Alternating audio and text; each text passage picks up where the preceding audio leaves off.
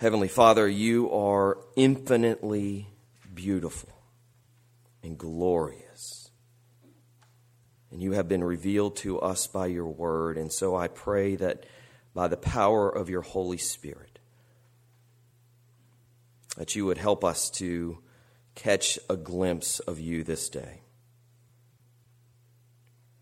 Lord, we know that your word does not go forth and return to you empty. And so we pray that your word would go forth in power this day and would accomplish that for which you purpose it. Come, Holy Spirit, and have your way with us and in us.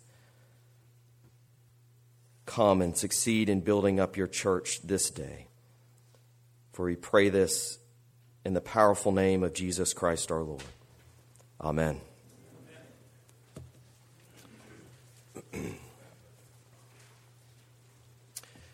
We are coming near to the end of Paul's letter to the Romans. We are in chapter 15 this morning. And we're going to start in verse 7, get a little running start. And we're going to read through verse 13. Hear the word of the Lord. Therefore, welcome one another as Christ has welcomed you for the glory of God. But I tell you that Christ became a servant to the circumcised to show God's truthfulness in order to confirm the promises given to the patriarchs, and in order that the Gentiles might glorify God for his mercy. As it is written, therefore I will praise you among the Gentiles and sing to your name. And again it is said, rejoice, O Gentiles, with his people. And again, praise the Lord, all you Gentiles, and let all the peoples extol him. And again, Isaiah says, the root of Jesse will come, even he who raises to rule the Gentiles. In him will the Gentiles hope. May the God of hope fill you with all joy and peace in believing, so that by the power of the Holy Spirit you may abound in hope. The grass withers and the flower fades, but the word of the Lord endures forever. Thanks be to God. Amen. Praise the Lord. Praise the Lord. Let the earth hear his voice. Praise the Lord. Praise the Lord. Let the people rejoice. O come to the Father through Jesus the Son and give him the glory. Great things he has done. We know the words to this familiar hymn, To God Be the Glory, penned by the woman known as the Queen of Gospel Songwriters. Many of you might be aware that she was a prolific poet, lyricist, and composer, writing close to 9,000 hymns and gospel songs. What you might not know is that Fanny Crosby was also a missionary. In fact, Crosby did not identify herself primarily as a gospel songwriter. She identified herself primarily as a missionary, serving among the urban rescue missions in New York City where she lived. She gave away all of her royalties earned from her writing to this cause. And really, she viewed her songwriting as a form of evangelism and mission. Her prayer was that her songs would bring people to Christ. And so we see in this song, To God Be the Glory, this understanding that was lived out in her life that worship and mission are inextricably bound together. It is a call for all people to come and to worship God the Father through Jesus the Son, giving him the glory for what he has done. The Apostle Paul is leading us here in Romans 15 to this very same truth.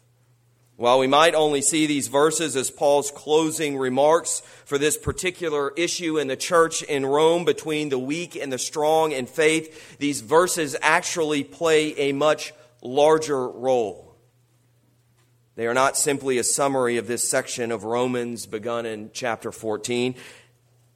They are not simply about a dispute between Jewish and Gentile Christians. They are, as many commentators have noted, really a summing up of the entire letter.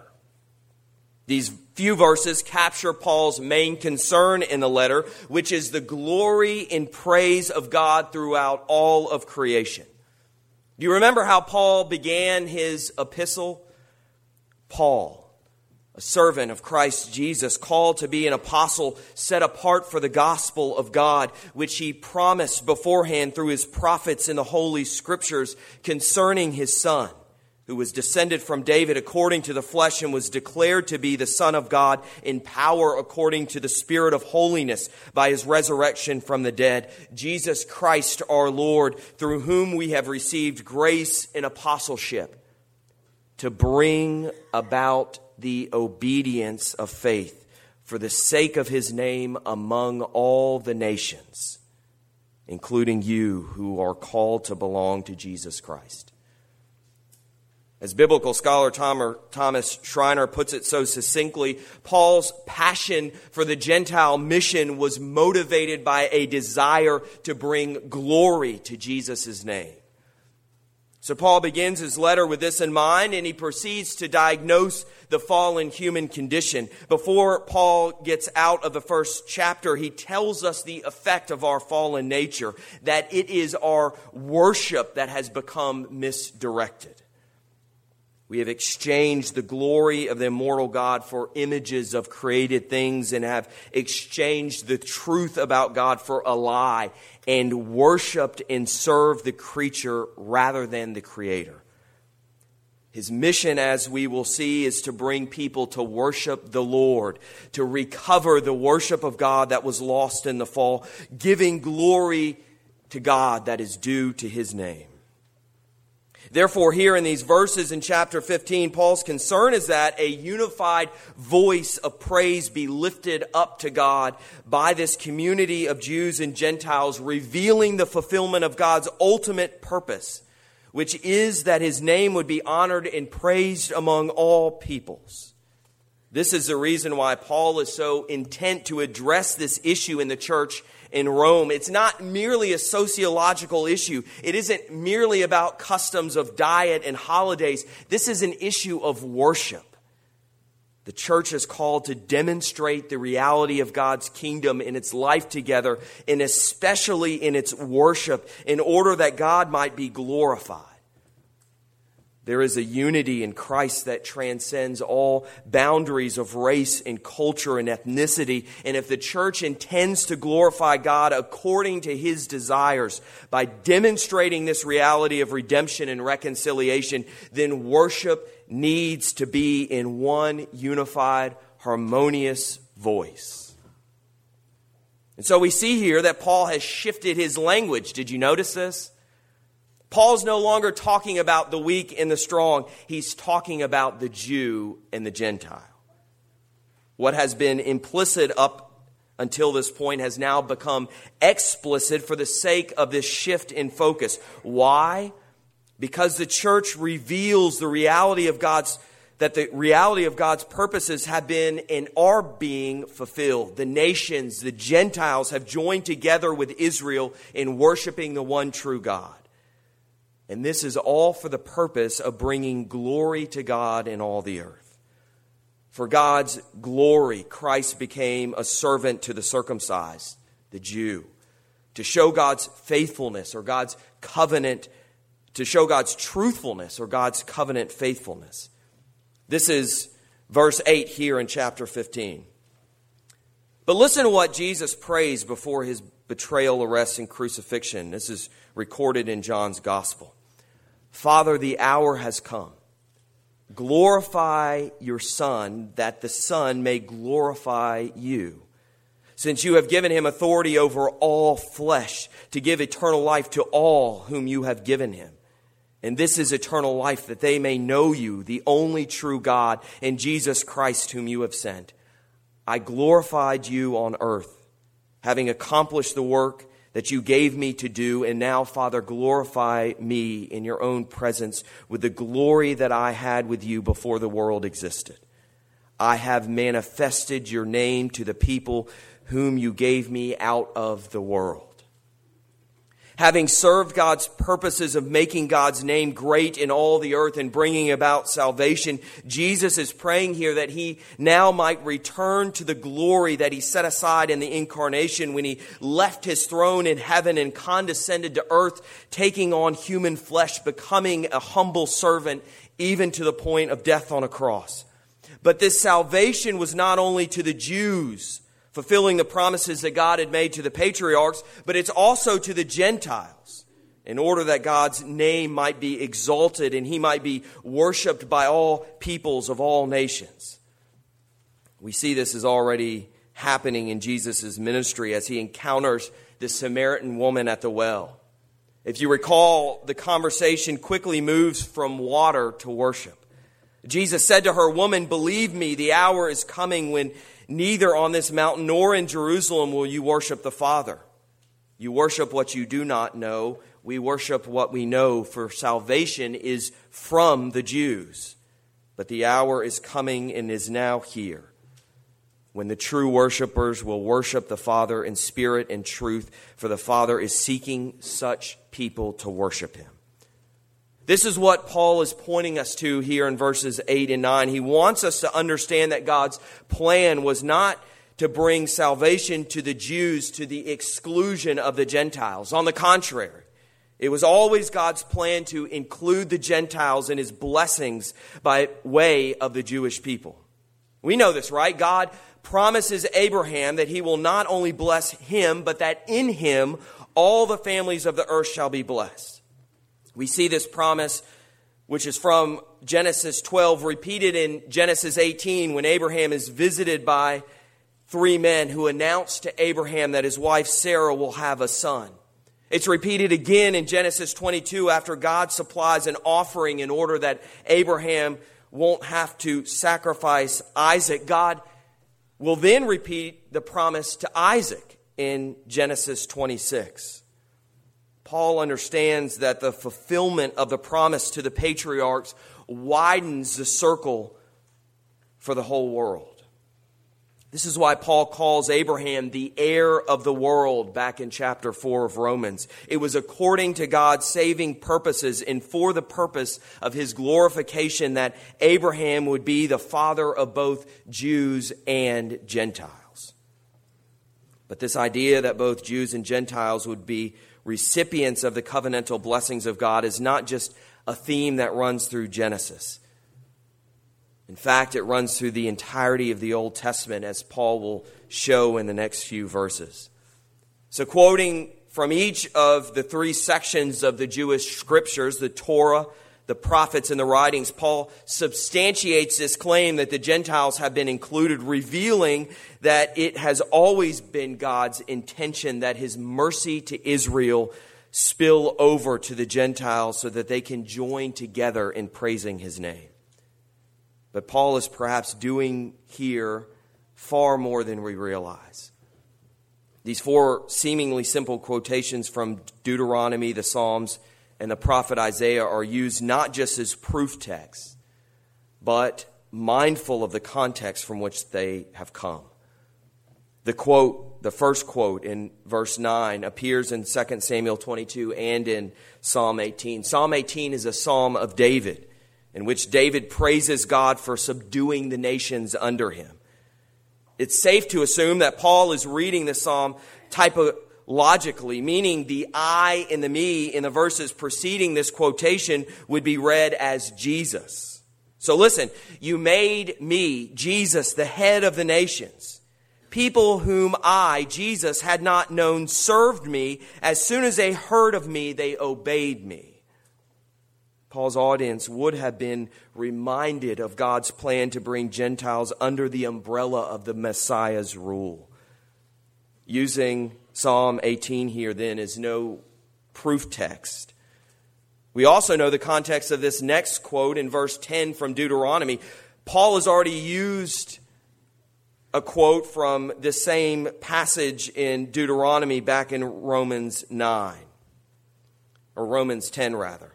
If you recall, this is Paul's discussion of how the Gentiles are being used to make the Jews jealous.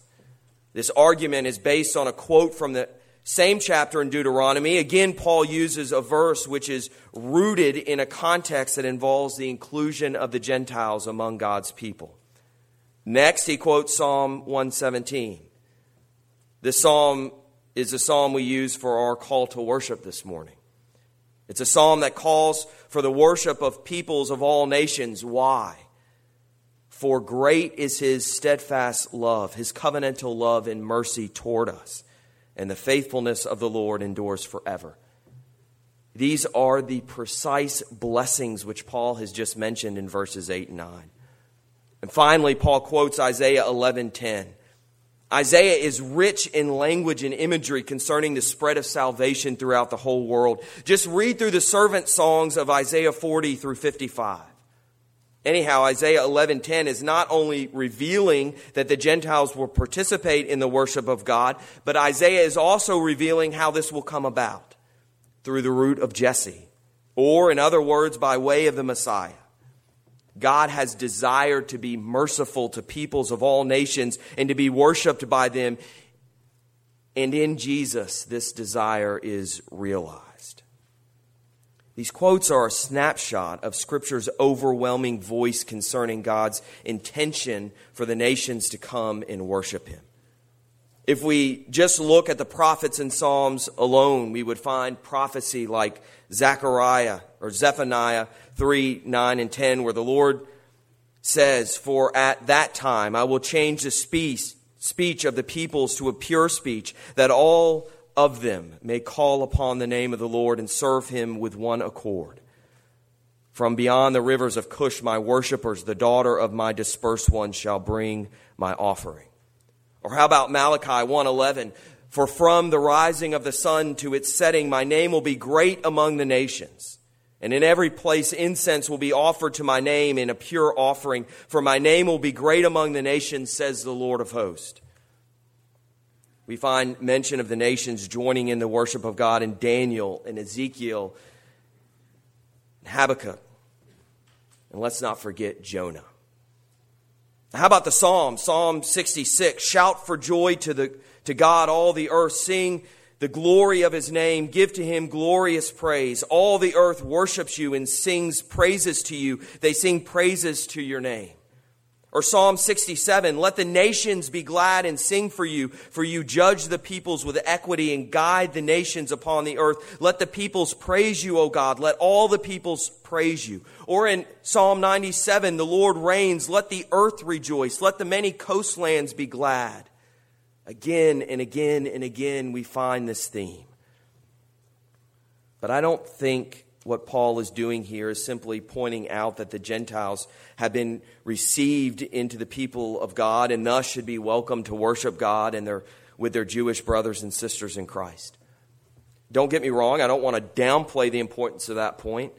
Paul certainly wants the Jewish and Gentile Christians in the church in Rome to realize that the dividing wall of hostility has been torn down in Christ and that they have therefore been called to be unified in Him. This is of great importance.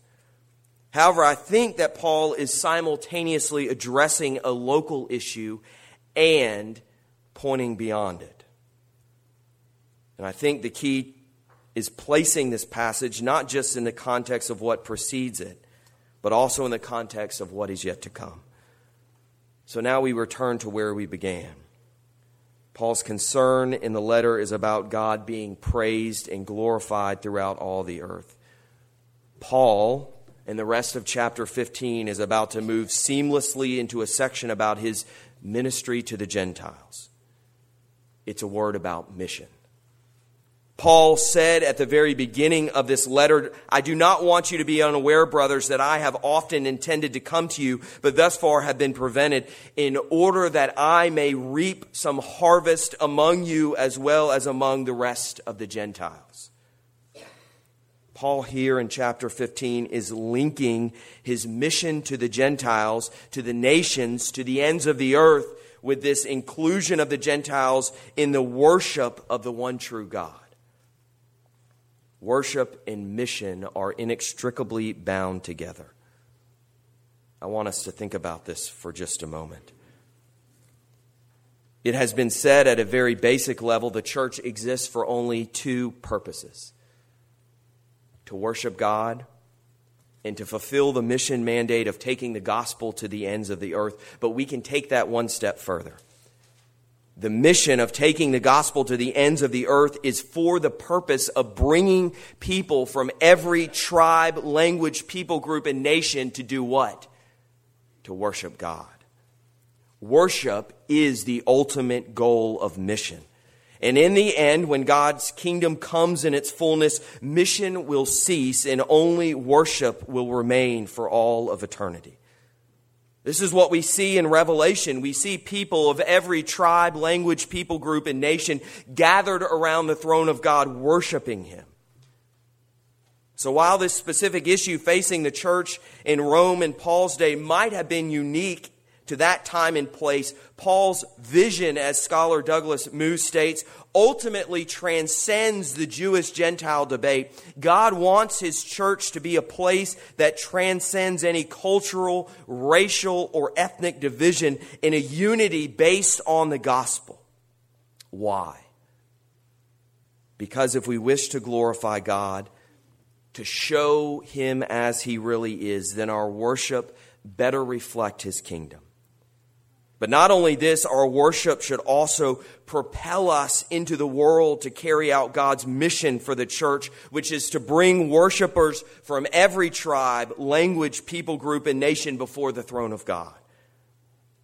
So what happens locally has global implications. Worship, as John Piper states, is the fuel and goal of missions. Mission begins and ends in worship. Mission begins and ends in worship. This means that what we do in this place matters for more reasons than we often realize.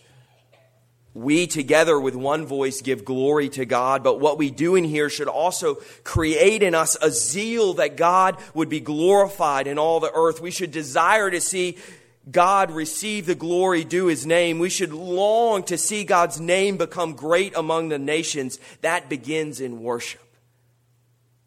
From this passage, we get the same vision that Paul had. Paul's singular focus in his mission work is to reach people at the ends of the earth with the gospel. But for him, it isn't about saving souls. It's about sharing the gospel of Jesus Christ in order that people might come to know God, in order that people might come to worship God in that knowledge. It is mission for the sake of worship. So in the end, it isn't just about getting people saved. It's about getting God glory. It is mission for the sake of worship, for the sake of glory. Are you with me? Stephen Hawthorne, who is the director of Waymakers, which is a mission and prayer mobilization ministry, says this: world evangelization is for God. It is common to work out of a concern for the predicament of people, either to see them saved from hell or to see them served to communal wholeness, or both. Such compassion is biblical and necessary. However, our love for people takes on balance and power when our overriding passion is for God to be honored by the kindness extended in His name, and even more for God to be thanked personally by the people transformed by the power of the gospel. I think Hawthorne is on to something that Paul was attuned to. Mission is first and foremost about God's glory. And it is that focus which should drive our passion for mission and evangelism. We should desire that God would be glorified among us and among those with whom we have contact. Our evangelism, which seeks to bring about redemption and reconciliation in Jesus Christ, should bring us together to worship the Lord with one voice, even as our worship, as I have said, propels us outward again to continue to share the gospel in order that others would join us in worshiping the Lord. So mission is the means by which all of the nations are brought to worship God for the purpose of God receiving the glory He is due. If you really think about it, mission is about liberating people from serving and worshiping other gods, that they might serve and worship the one true God. Everyone is worshiping and serving something, right? The gospel of Jesus Christ frees them to serve and worship the God for whom they were created to worship. Have you ever thought about mission in this way? Have you ever considered that our primary concern in mission is not necessarily for other people? It's really for God and His glory. We do mission because we first love God. We love God so much that we want to see Him be glorified. We want Him to be honored. We want Him to be revered. We want others to stand in awe of Him as we stand in awe of Him. We want God to be worshiped. Certainly we love others. We love others because they are created in God's image. We know, however, that it's through worshiping God that they receive God's blessing, though, right? This is the amazing thing about glorifying God through worship. We are blessed in return. Hawthorne comments, why is God so desirous of worship? 2 reasons. He is delighted by the sincere love that comes to Him in true worship, but there is more. By wooing people into true worship, God is able to fully bestow His love upon them. There is nothing more splendid or majestic for humans than to be elevated and placed in the gorgeous, heart-stopping grandeur of God's regal presence. Worship is a way that people glorify God. When looked at it from God's point of view, we can see that worship is also God's way of glorifying people, in all the best sense of bringing people into their highest honor. Worship fulfills God's love. He loves people so vastly that He wills to exalt them to something better than greatness. He wants to bring them into an honored nearness to Him. This is what Psalm 16 teaches us, isn't it? In your presence there is fullness of joy. At your right hand are pleasures forevermore. It's beautiful. If our focus isn't first and foremost on loving and glorifying God, then our love for others, in a way, works itself out. When we concern ourselves for God's glory by leading others to worship Him, we are inherently loving them. We're helping them to be free to do what they are created to do. They're brought into the presence of the one whom they were created for, and by extension, they are blessed by the presence of God. I think that this is at least partially what Paul's benediction here in verse 13 is pointing us to. May the God of hope fill you with all joy and peace in believing, so that by the power of the Holy Spirit you may abound in hope. By summoning others to come and worship God, we are summoning them to find in God their hope. God is the supreme object of our hope. He is also the object of our praise and our worship. Coming into His presence to worship Him, we are coming into the presence of the one in whom there is fullness of joy and pleasures forevermore. By worshiping God, we receive these blessings of God's presence. Paul is praying for us to be filled with hope, because insofar as we have hope in God, we will find in Him all of our delight. He is our joy and our peace. We want others to come to God, to be satisfied in Him, to find in Him all of their delight, to find in Him all of their joy and their peace. And by worshiping Him, God is glorified. Dearly beloved, as we draw near to the end of Paul's letter to the Romans, it's my hope and prayer that we would not simply say, gosh, it's so wonderful what God has done for me. Look at what He saved me from. Rather, I hope that we would see the fullness of what the Apostle Paul has laid out for us. I hope we would see that it isn't strictly about what we've been saved from. It's more so about what we've been saved for. Paul gives us a vision of the glory of God in our part in giving glory to God. Paul showing us how God's story is a story of glory. Our role is not only to be redeemed and reconciled, but to turn and to rejoice and to call others to do the same thing. It is to have a desire like Paul's, which wants nothing more than for others to be brought into this thing that we were created for. May God receive all the glory. In the name of the Father, the Son, and the Holy Spirit. Amen. Let us pray.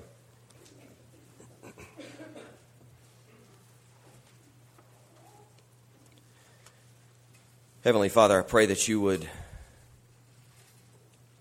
fill us with a desire and a passion to see your name be exalted in all the earth. To see peoples of every tribe and language and people group, people of every nation come and to worship you. To give you glory. Help us to be a people who with a unified voice worships you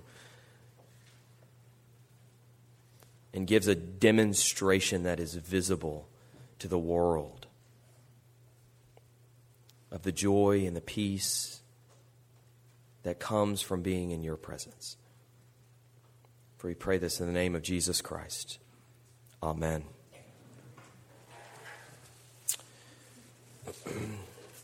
In response to the gospel, let us now stand and affirm what we believe using the Apostles' Creed.